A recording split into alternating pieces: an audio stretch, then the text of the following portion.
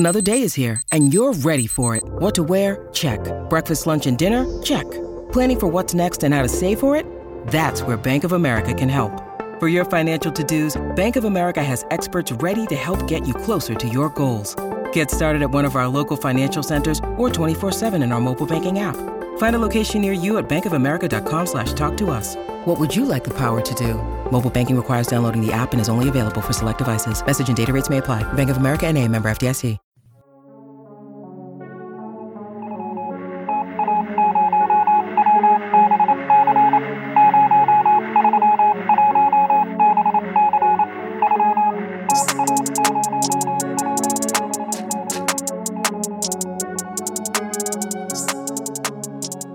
Welcome, everyone, to the Code Breaker, part of the Player Profiler podcast network.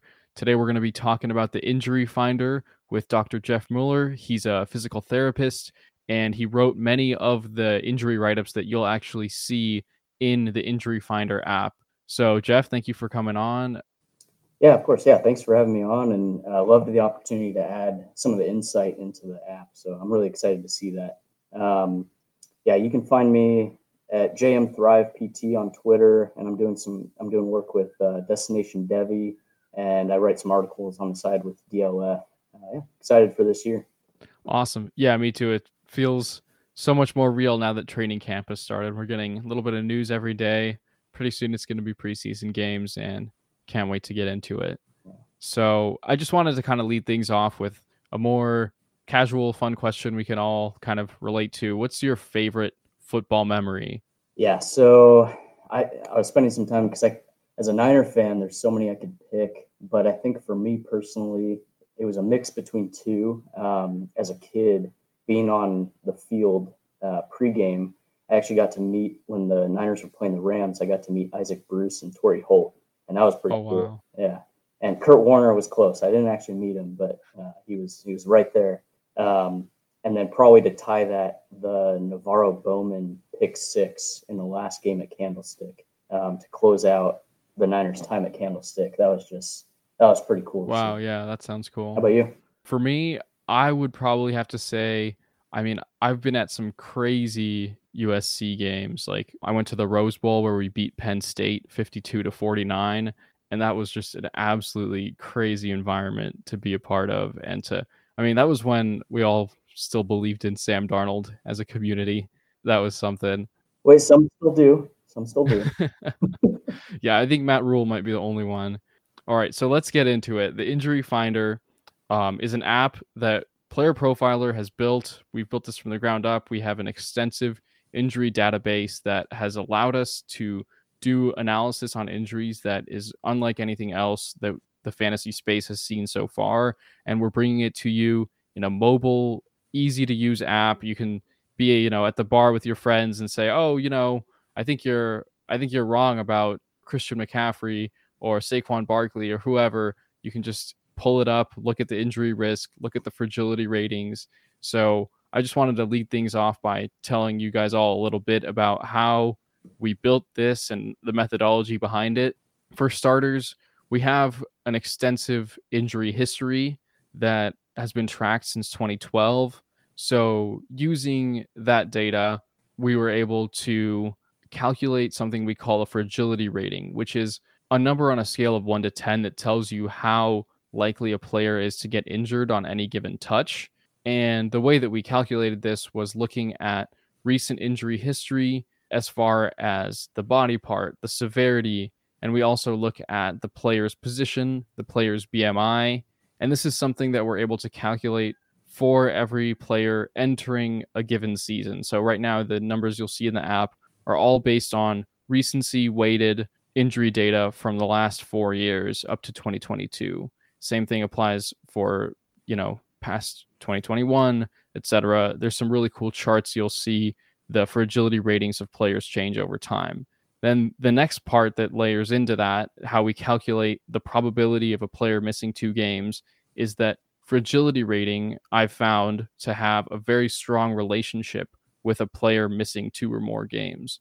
A guy with a 1.0 typically misses 2 games or more about 35% of the time, whereas a guy with a 9.0 misses 2 games or more about 65% of the time.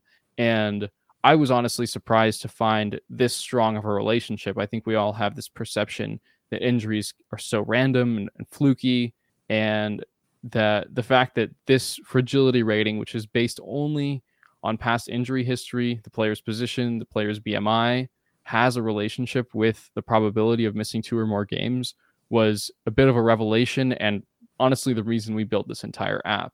Now that we've kind of walked through this methodology, Jeff, I wanted to ask you from a physical therapist perspective, like, what do you think of how accurate this method sounds for perceiving injuries or trying to gauge injury risk for NFL players?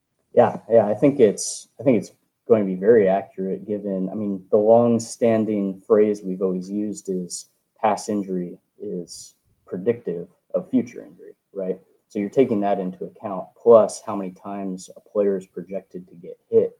The more times, the more volume a player has, the more times they're hit, the more likely they are to suffer an injury. As random as they seem, this method sounds really good of trying to identify those players who are at most risk. Mm-hmm. Really excited. Like anything else that we try to attack in fantasy or try to understand better, like we have to realize that it's a really small sample. Like every guy gets to do this season once. So, something that has a small likelihood can still happen, and something that has a high likelihood can still not happen. And I think that's the beauty of fantasy football. That's why we all play this game. And it feels so good when you're right. And we all know the pains of being wrong. And so we're just trying to put another tool out there that will help people gauge the probabilities of the bets that they're making. For the reasons you wouldn't draft a quarterback in round 1, just trying to understand the probabilities behind these things will make you a better fantasy player.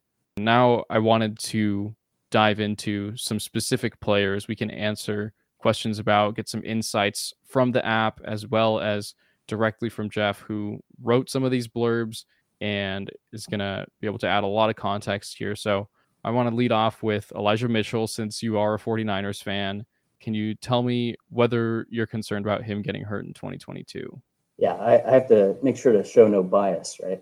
So Mitchell and 49ers running backs are honestly hard for me because in my mind, you have to assume that they will get injured. I don't have data to actually support that.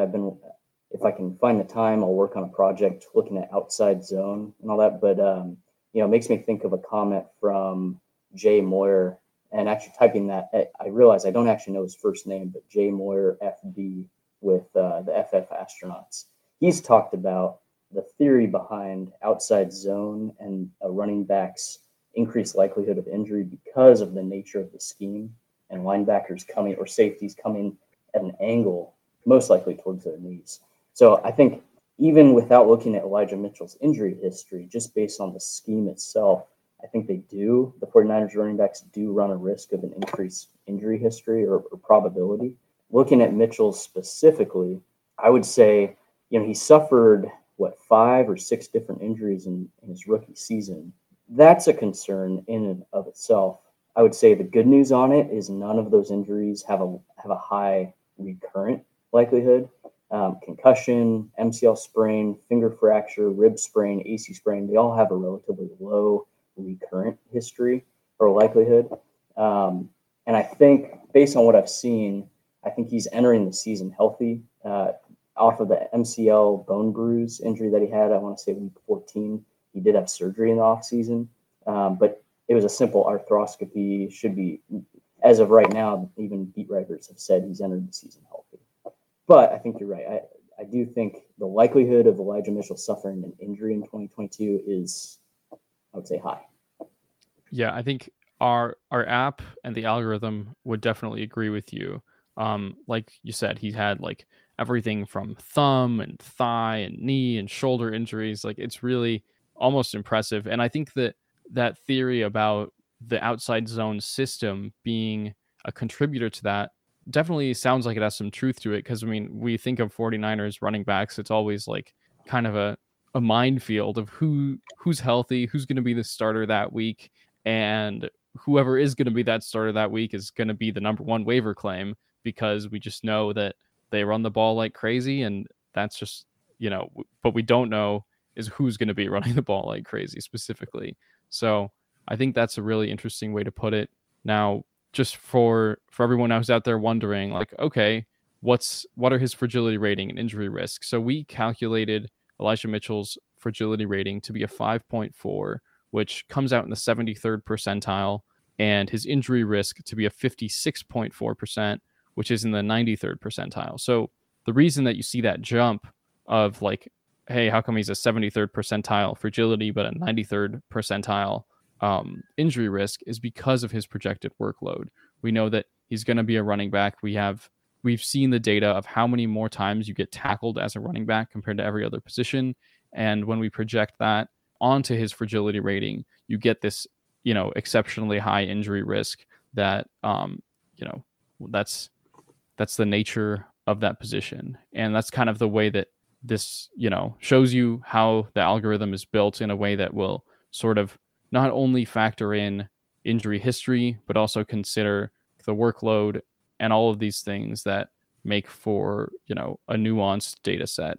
So next, I wanted to ask you about a couple of guys who have made news in training camp for being ready much sooner than expected. Like, these are two guys that everyone thought would be on the pup, miss at least 4 to 6 weeks. That kind of best case scenario was October. And we've seen James Robinson and Chris Godwin both not land on the pup. So what do you make of these, speedy recoveries, or at least seemingly speedy recoveries? I'll start with, I'm in a group that we've talked a lot about this pup ordeal. So it seems like if we're understanding all the NFL rules and injury designations, the fact that they have both avoided pup, even though they're not participating in full team drills, they're more so participating in positional drills or working off the side. The fact that they've avoided pup to start increases the likelihood that they are active weeks 1 through 4, which in my mind is good, because we look at, especially when a player returns from these types of injuries, for Godwin, ACL and MCL repaired, James Robinson, Achilles repaired. The fact that they would be able to play even minimal snaps early in the season means that their production should increase and their efficiency should increase even earlier into the season. Whereas if they're returning week 6, 7, then it takes them longer to return to production for fantasy. Right. We've all seen that for fantasy, where a guy will come back from an injury and his first 2 weeks he's running limited routes. Right. He's not his usual self. He might be used as a decoy. So like you said, the fact that they're more likely to be active week 1 just moves up that whole timeline, where maybe we can expect the Chris Godwin that we know and love and would be drafting in the 2nd round if he was fully healthy for easily more than half the season, maybe as much as 2/3 if we're being optimistic. Yeah, I've seen some say, don't change your projections for the Bucs wide receivers. But in my mind, I mean, you're getting Chris Godwin. Last I saw, he was going as wide receiver 29 in best ball. And it's like, look at the guys you're able to get around him. His potential upside, if he's active early on, I mean, that's an easy pick for me. Right. And when I look at ACL injuries, we can all look at a piece of paper, a published article saying, the risks early on. But one, looking at past ACL injuries, most have occurred earlier in the season. So their true return to date is closer to 10, 11 months. That doesn't mean they wouldn't have been able to come back. It just means they were injured earlier than Godwin was, and they were still participating in camp. Whereas Godwin's timeline, it just shifts the timeline. That's an interesting way to look at it. Yeah, these late season ACL tears.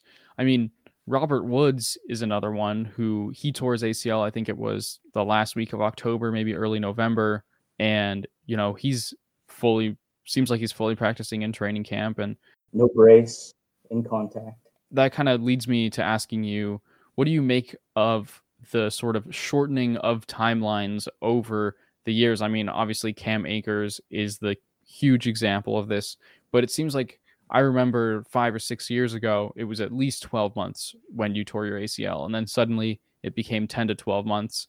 And now Chris Godwin is pushing being back in game action 9 months after injury. So do you think that that's a trend that fantasy managers should bet on, for example, in dynasty leagues?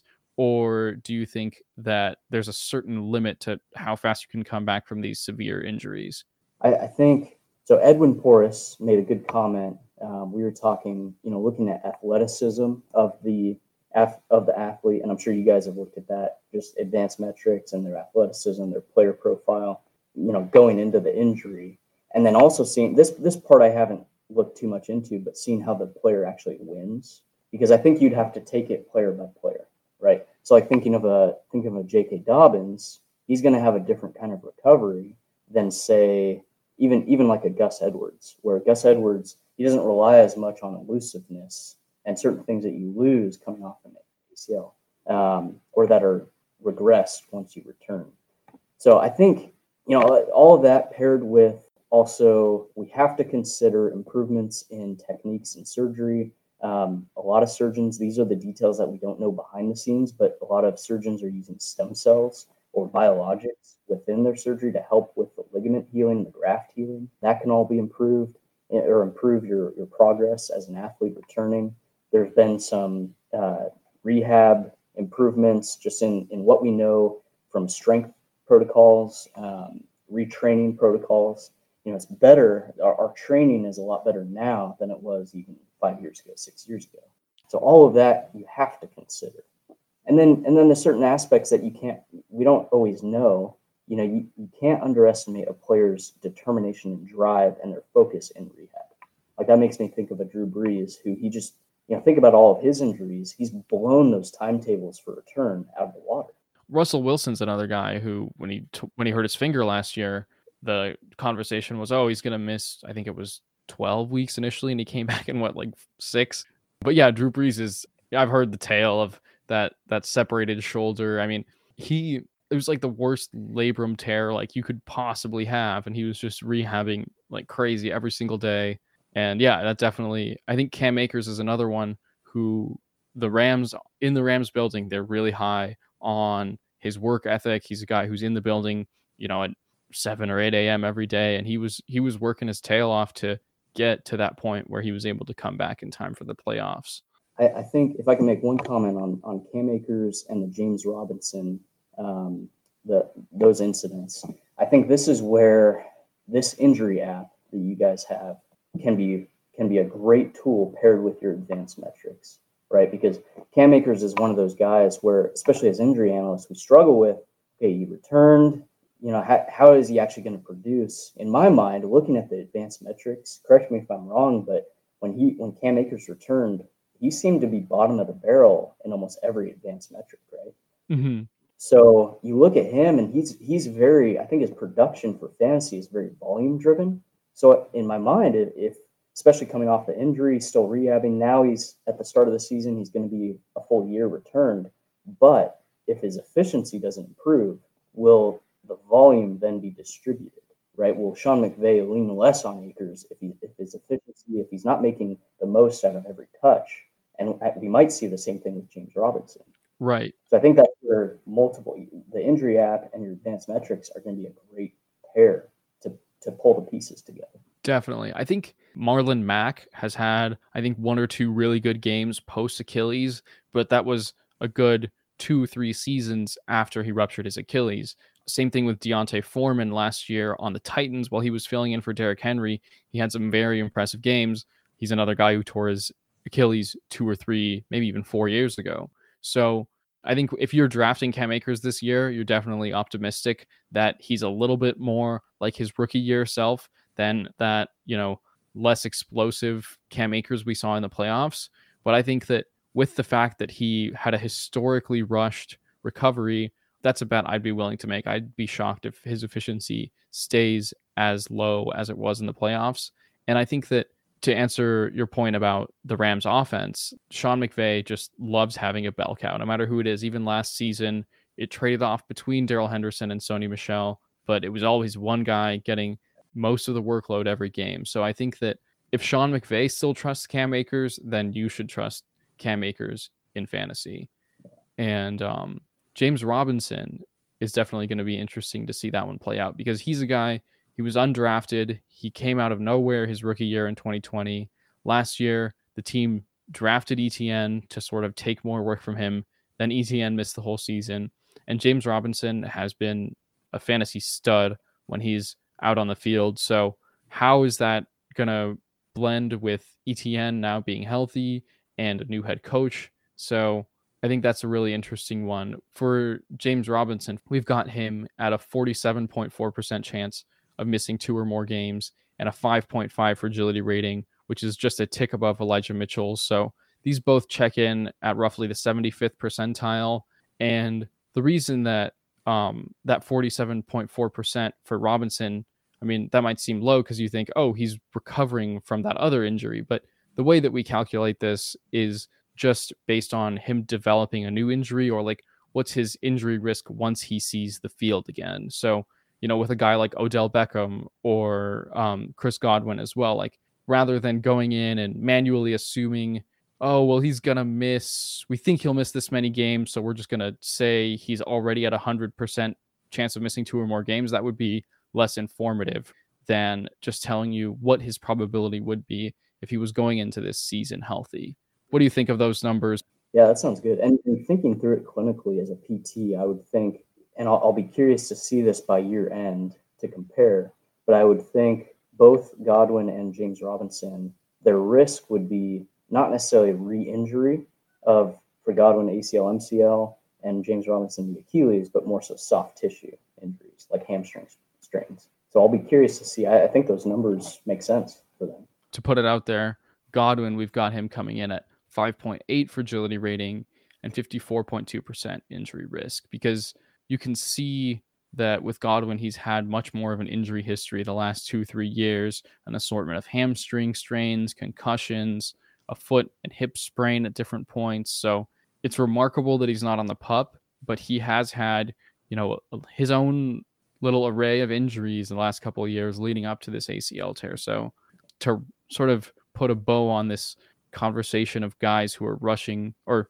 not necessarily rushing, but, beating their timetables back from injury, how much greater is the risk of re-injury to these guys as opposed to like any other just football player taking the same number of hits, like from a physical therapist perspective? Yeah, in comparison to a player, I'm trying to think of like looking, if I were to look at just random comparison, Chris Godwin compared to Keenan Allen, because I know he had the ACL tear and was injury prone in 2016. That's a myth.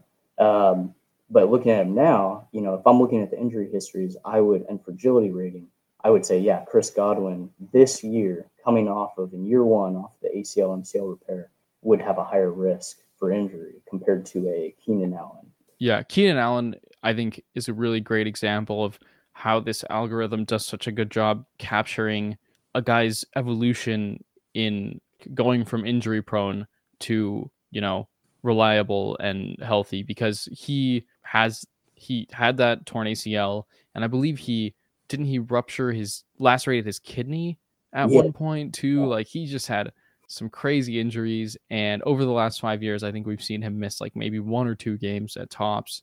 He's just become reliable, kind of unexpectedly based on his early career injury history, but you can see from the trend lines in the app, the chart that shows you the evolution of his fragility rating as it goes down from like above average to league average. So now he's considered healthier than average. So ebbs and flows a lot of times. It makes me think of Brandon Cooks. He's always been written off as injury prone. And yeah, he dealt with the ankle sprain at the very end of last season, but everyone talks about his concussions. He hasn't had one since 2019, right? So his fragility probably changes. So that'll be a good tool to use. I think that another guy that everyone wants to hear about whenever the conversation comes to injuries is Michael Thomas. We know that he hadn't missed a game in his career prior to the ankle injury in 2020. He was the wide receiver 1 in every format in a historic season in 2019, and then missed 9 games in 2020 and all of 2021. What do you think of him going into 2022? Yeah, so if I were to guess, without seeing the numbers, I would guess any data-based injury risk rating or fragility rating would probably have Michael Thomas higher than I would personally think he would be, purely based off of games missed, right? because he missed all of last year. He missed a decent chunk in 2020. But looking clinically at it, so there was the weird part, where I think the Saints had preferred that he would have surgery in January 2021. He tried to go through rehab, didn't work. He wound up getting surgery late in June. And by all accounts, it sounds like he did have the deltoid ligament repaired. But the setback that he had, it sounds like, and again, the reports we have or that I've seen have been somewhat inconsistent or inconclusive, but it sounds like the botched part was a tightrope procedure, which essentially should help add to stability, especially of the high ankle, of the two bones in your lower leg going down to the ankle. So Interesting. Knowing that, and knowing that he had that essentially the second surgery in November, everyone looks at this, oh, it's been 2 years, he still hasn't healed, he still hasn't fully returned. Well, you have to look at it actually from November, from the most recent surgery to fully repair what was not fixed in the first place, which would be closer to 9 months, which actually, looking at that timetable, makes sense for his return. Aside from all that, too, looking at just seeing some of these recent videos makes me laugh when people say, like, oh, he doesn't look that good. Michael Thomas was never the most explosive person. You have to look at how he's moving and how he's cutting off of his left foot. He actually looks pretty darn good. And hearing that he hasn't had any setbacks, he's a full go in camp, and he avoided PUP. And also knowing that a tightrope procedure, if done correctly, has a low likelihood for recurrence and further injury down the road. I have to take all of that into consideration and say, I honestly think Michael Thomas has, from a clinical standpoint, a decent chance of playing a full season. But I understand that from a data point, what's his fragility rating? Is it relatively high? Yeah, it's let's just say it's in the 97th percentile Yeah. at an 8.4 and then a 60.3% chance of missing 2 or more games is what, the algorithm spit out for him. I think that's, this is exactly why we're having you on the show, to add this, clinical nuance to thinking about these injuries. And I don't think I knew that Michael Thomas had another surgery in November. I remember the Saints debacle, and he waited to get the surgery until June. The team was kind of mad at him and all these things. I think he was upset with the team because they kind of told him to play through it because it was Drew Brees' last year in 2020. So I think there's just been so many layers to his injury and his story that, it's really good to get that perspective. And like you said, I think it's important to recognize that the information that is public will always be incomplete. We don't have the full medical reports on these guys, and we can only do make our best guesses as to like whether, they'll make a full recovery, what the risk of re-injury is. And I think that's a really interesting way to think about it. I was definitely starting to get fairly concerned. I remember there was the box jump video back in like June, and his legs were looking a little skinnier than I would have thought. And I just remember we were all a little, I think that dropped his ADP a good bit. But now that he's out there in camp, I think it's a very pleasant surprise as a Saints fan. So there was a big debacle, especially amongst injury analysts on that video. I would encourage you, if you're listening to this and you were concerned about that 24-inch single leg box jump, go try that. Go try to do a single leg box jump and see how you do. Because I'll tell you what, that looked like a warm-up video. And two, I guarantee some of the people, even injury analysts, who were saying, oh, it doesn't look that great, like, is this all he's doing? Probably haven't even done a single leg box jump in their life. Go try it. If I had a 24-inch box right here next to me, I think we would have to do it for the stream, but unfortunately, I don't. But I'll report back to you for sure. Yeah. That's a really good point. I think we forget that these NFL athletes are just capable of so much more with their bodies than the average person could dream of. And I think that's, again, hadn't thought about that way. So very glad we're having you here on the show.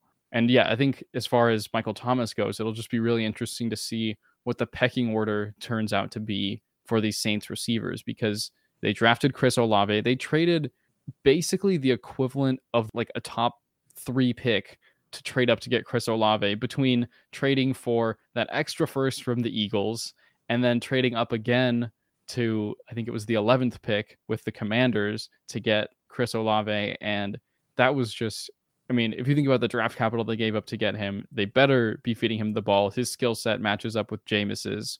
They also signed Jarvis Landry, who, has had some injuries, has had a dip in efficiency. He's getting to be well on the wrong side of the age apex. And then Michael Thomas, total wild card, at least in the eye of many fantasy analysts this year. So very much interested to see how that'll play out. And I think there's a lot of potential for any of those three guys to really beat their ADP by a mile. Well, and Jameis is coming off the ACL. Right? Yep.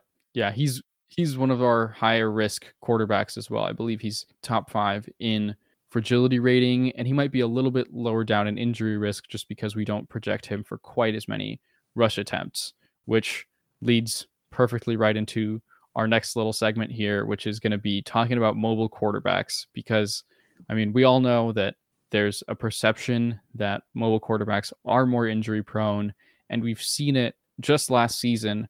Like Jalen Hurts, Kyler Murray, and Lamar Jackson all were just tearing it up in fantasy, have various ankle injuries. For Kyler, it was week 8. For Jalen Hurts, it was week 12. For Lamar Jackson, it was week 14.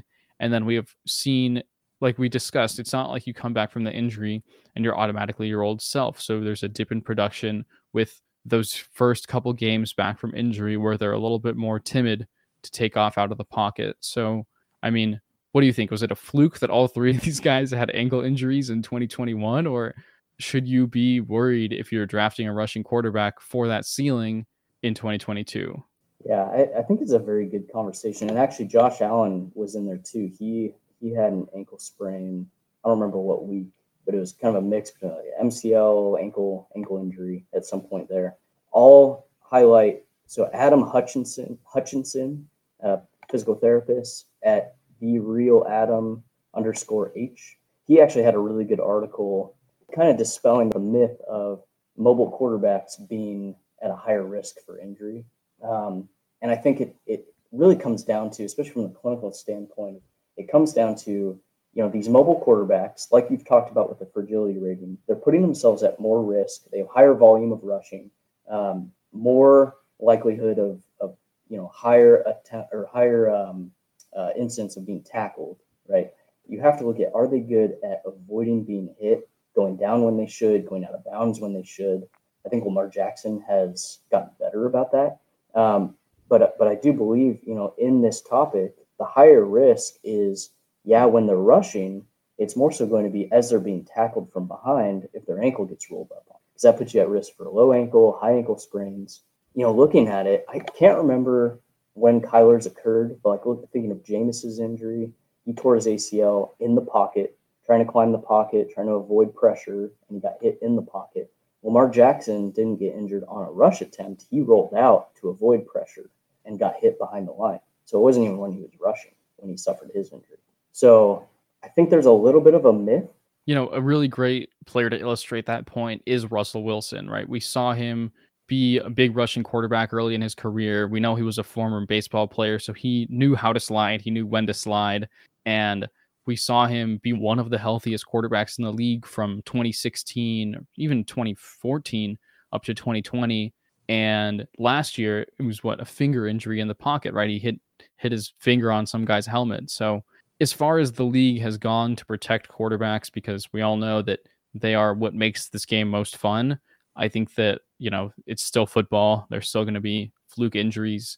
But yeah, I guess as far as the, injury risk algorithm goes, we do have, I believe it's Lamar and then Kyler and then Jalen Hurts, because we know how much getting tackled increases when you're running the ball.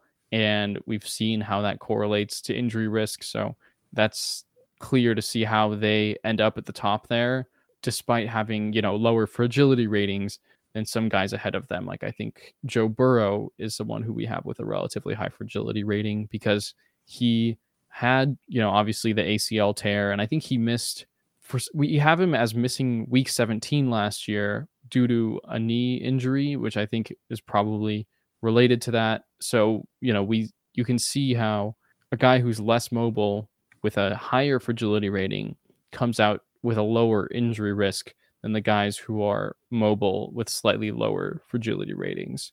Did Burrow sit because their seating was already locked up, though? If he's in our database, I think what it probably happened is they may have rested him and called it a knee injury and said, okay, like we're going to, give him the week off and put him on, whatever list because he's not practicing because we're going to rest up his knee for the playoffs. But yeah, I'd have to look back into the specifics of that one. But I just know that we have him as missing a game. And I think the knee injury popped up in the preseason last year for him too. They kind of eased him back in.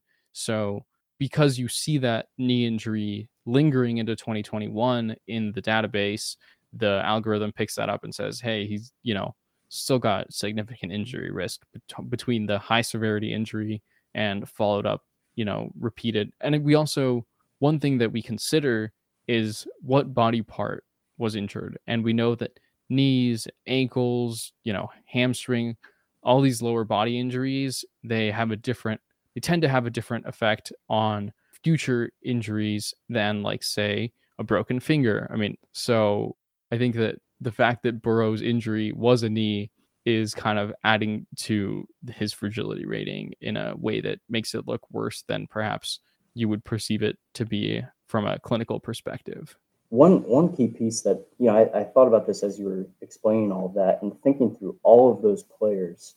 I think one interesting piece to see if there's any correlation too is health and quality or performance of the offensive lines of those quarterbacks. Lamar's offensive line took some big hits. Kyler's offensive line took some big hits. And thinking in the future, like this year, how will Trey Lance, as a mobile quarterback, how will his offensive line perform? Because I would assume, I'd be curious if the data backs this up, but I would assume that would lead to them being hit more too. Yeah, that's a really interesting thought experiment. I feel like just from this conversation, I'll listen back to this and I'll come away with like 3 or 4 little research topics and we'll have to wait and see. But I mean, like you said, the combination between our advanced player metrics and the injury database, there's so much potential research to be done. And what does recovery actually look like? And I think, like this injury finder as a whole, it's really hard to tease out trends from one guy or 5 guys. If we are able to, look at a sample that's large enough to draw reasonable conclusions from, that's how you end up reaching like a good range of outcomes, understanding of any given situation. So, I think that I would be optimistic that we can, identify maybe a trend between the offensive line and quarterback health, or a trend between, recoveries and just how soon a player is back to full efficiency. So, let's go back to the 49ers and talk about George Kittle, because we know that he's someone who's had, again, a very wide range of injuries in his career so far. And when he's on the field, he's just absolutely smashes. So what do you think of his injury risk? Are you worried about him going into 2022? Yeah, I think, well, one, probably a little bit of my bias coming in. I think it helps that he no longer will have Jimmy G throwing terrible balls to him, being exposed to being hit with the leg. And yeah, the hospital balls. Hospital ball, yeah, thank you, hospital balls. Because you think about the 3 knee injuries that he's had; they have all been hospital balls. Now the risk is, that Trey Lance does the same thing, but I think from a clinical standpoint, I do have a little bit of concern on his knees. If I were to be concerned about any specific injury of his, it wouldn't be the foot. It wouldn't be that cuboid fracture. It's very rare. It's a rare injury to occur, and it has a really good blood supply, so that should be fully healed. Not necessarily the shoulder either. He hasn't had any recurrent dislocations, subluxations, or labral issues. He didn't ever need surgery for it, and he wears a harness still, or a sleeve. So honestly, I would be concerned about the knees. And apparently, I saw very little about this, but apparently he had a little bit of a flare-up. I don't know if they used it as a way of keeping him out of camp early on, or OTAs, but there was a report that said he was dealing with some knee discomfort. And so that just a little bit of a yellow flag for me, just given his past history of knee injuries, MCL sprains, all that. Right. And, with every position, there's definitely some increasing concern that comes naturally with age. I mean, we saw just so many guys just like get more and more brittle as they get older. Someone's in the comments calling him George Brittle. No, not sure if you've heard that one before. Oh yeah. New one for me. But yeah, I think that, and like you said, I think that these knee injuries, they affect all the soft tissues around the knee, where it's like you could miss a couple of games from a hamstring strain because your knee isn't quite right. So I think that he's a guy that when he's on the field, he has probably the highest single week upside of all the tight ends, you could argue. Like, I mean, we've seen him have, a 200-yard game, these 3 touchdown games, like all this crazy stuff. And it'll be really interesting to see whether he can, like Trey Lance can unlock an even higher ceiling for the Niners passing offense. But yeah, George Kittle is someone that's kind of baked into his ADP. That's why he's the cheapest of these elite tight ends. I think some of the concern too, not necessarily injury, but honestly, going back to the O-line talk, the Niners, they have Trent Williams. Yeah, he's obviously solid, but then Mike McGlinchey will be starting. He's coming off the quad tendon repair, which is pretty significant. And then 3 very young inside linemen. Their center, I think their left guard and right guard are going to be 2 second-year players. So we might see Kittle block even more. So my hope is he's at least very efficient as always, as he usually is with his volume, with his targets. Mm-hmm. And I think we've got another really interesting point here in the chat, which is that like Washington is notoriously known for their players being injured. I remember there was a stretch where the Chargers had just absolutely brutal injury luck. And do you think that there is some truth to that, like perception, where certain teams like training staffs are maybe not as advanced as other teams, and that just kind of rolls into, which teams are able to stay healthy? I know that, for example, the Rams have been on the right side of injury luck for the better part of the last 5 years. And some people attribute that to their sports medicine. So like, how much do you buy into those narratives? Yeah. I mean, I think you definitely have to consider it. Like the Rams, they're tied in with Cedars-Sinai, which is one of the top-notch programs that you could even be tied to from an orthopedic standpoint, from a rehab standpoint. I don't have any tie-ins, but I've heard some rumors, like the Bengals, their staff is iffy, Ravens as well. And you saw that with their high volume of injuries last year. But strength and conditioning and training, I mean, that all plays a really big role in how players recover. The recovery aspect is rarely talked about, how they recover and their process in that after the game, the next couple of days. That all starts with the training staff. Mm-hmm. So those are the pieces, though, that we have very little information on. From an outsider's perspective, it definitely proves to be mostly speculation, but someone like Stephon, she's going to know a little bit more than like me or Morse or. Yeah, that makes sense. So many things just factor into injuries and recoveries that as a fans and as fantasy players, we have, as little knowledge as the teams want us to have. So it's, always incomplete information, I think, is something that, people should strive to understand and, be willing to be wrong in either direction when it comes to these guys coming back from injury. Another guy that I wanted to ask you about, who's been in the news this week because he signed with the Tampa Bay Buccaneers, is Mr. Julio Jones. Now, he's had 2 pretty serious hamstring injuries each of the last 2 seasons.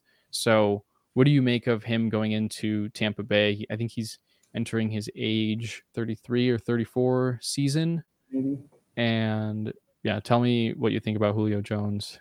Yeah, I mean, especially when it comes to soft tissue injuries and the multitude that he's had, you have to assume there's some scar tissue development. That tissue is going to be weaker. You can, it makes me think of, someone younger like a Deebo Samuel, who he dealt with some injuries. He revamped his entire training regimen and how he worked his body, trained his body for the workload, and a lot of hamstring strengthening apparently. And he went through most of last year healthy, right? Is that going to be a little different for someone who is older? Yes. So Julio, I mean, honestly, he's one of those guys that I have no idea what to expect. Will I expect him to be fully healthy? Probably not, to be honest, looking at his extensive history. So I can't remember who did it, but someone posted his amount of injuries since he entered the league. Actually, I think even since he was in Alabama. They all add up, right? Mm-hmm. So I would say it's kind of like a similar conversation with CMC, where I think it's going to depend on his volume, how much he's utilized, how much stress and strain he's putting into his body, and how he's going to be able to recover after the games. Because if he's the kind of guy where maybe the Bucks don't need to utilize him 85-90% snaps every game, yeah, he can make it through a season healthy. Mm-hmm. Yeah, the chat got me chuckling again. It said, "Does Julio even have feet left?" Based on video, I have seen both of his feet intact, thankfully. Yeah. Okay. Phew. Good to know. You heard it here first, folks. But yeah, I think that, like you said, his injury history from when he entered the league has definitely been something that adds up, and that kind of makes me wonder, from a clinical perspective, do you think there's sort of a scientific like proof that your body is just more like will take more time to recover, say in your early 30s than in your mid 20s, or do you think that's an NFL specific wear and tear like belief that people have, or is there like, yeah, I guess real proof on that? I think anyone who has gone through, ask any mid-30s person out there, they can tell you my body just feels different. You know, what we know from a tissue histology standpoint, the healing is going to just take longer as you age. So, and then you think about someone like that, anyone in the NFL, they're putting an immense amount of stress through their body, through practice, through camp, through practice. Hopefully, they're using this camp time to increase their workload and adapt, get their tissue to adapt to be ready for that workload. But that's why you see some of these guys, like actually Julio, I think had a veteran day off today, even though he's only practiced for 2 days. They're likely doing that just to allow him to rest and recover and focus on his health and not over. And I mean, he was a free agent until earlier this week, so and he's still training on his own. But exactly, the team and as fans, we don't really know what his workout regimen looks like in the off season or how close his body is to being truly season ready. And you mentioned Christian McCaffrey, and I think you can't do an injury show without talking about Christian McCaffrey. So, what do you think of him going into 2022? I know that if you look in the app, you can see that he's had 4 injuries of at least medium severity in the last 2 years, which is pretty remarkable considering most injuries are considered low severity. So, what do you think of that whole situation? Yeah. So looking at that and hearing that, I would assume that's based on the amount of games missed, meaning he had higher grade injuries. I think looking at his history, the good thing that I see is that none of his injuries have been recurrent. They've all been separate incidents. I think the concern obviously is, okay, they're all soft tissue. What's going on there? But looking at his injury history and what's occurred, I think a lot of it is volume driven. So when looking at it, am I concerned on Christian McCaffrey getting injured this year? I think I am to a certain degree, and probably a low degree if his volume stays at a historic rate. He gets the ball 25, 30 times a game. It's just you're going to break down when that occurs. Yep. Now, given his injury history and each injury, the low likelihood for recurrence, if they were to reduce his volume, do I think he could play a full season? Yeah. And the good thing is for him, his efficiency in receiving, that gives you an immense ceiling in PPR leagues. So at cost, it's like you're paying the premium for him, obviously. Most people are taking him 1-2, 1-3. You could definitely make the argument that he should be going 101. Yeah, I think you're right. His ceiling is matched if he can stay healthy all year. Right. Like you said, it's a matter of from a fantasy perspective, I guess you want to root for maybe just a tiny bit of his workload to be dialed back to the point where he's able to stay healthy, but his workload is what has made him a fantasy cheat code in the games he's played in the last 2 years and in his historic 2019 season. So it's kind of a double-edged sword where you don't want them to dial it back too much if you're drafting him, but you also, just hope he stays healthy. For example, he is at the top of our projections for injury risk. I mean, obviously, his workload plays a huge role in that.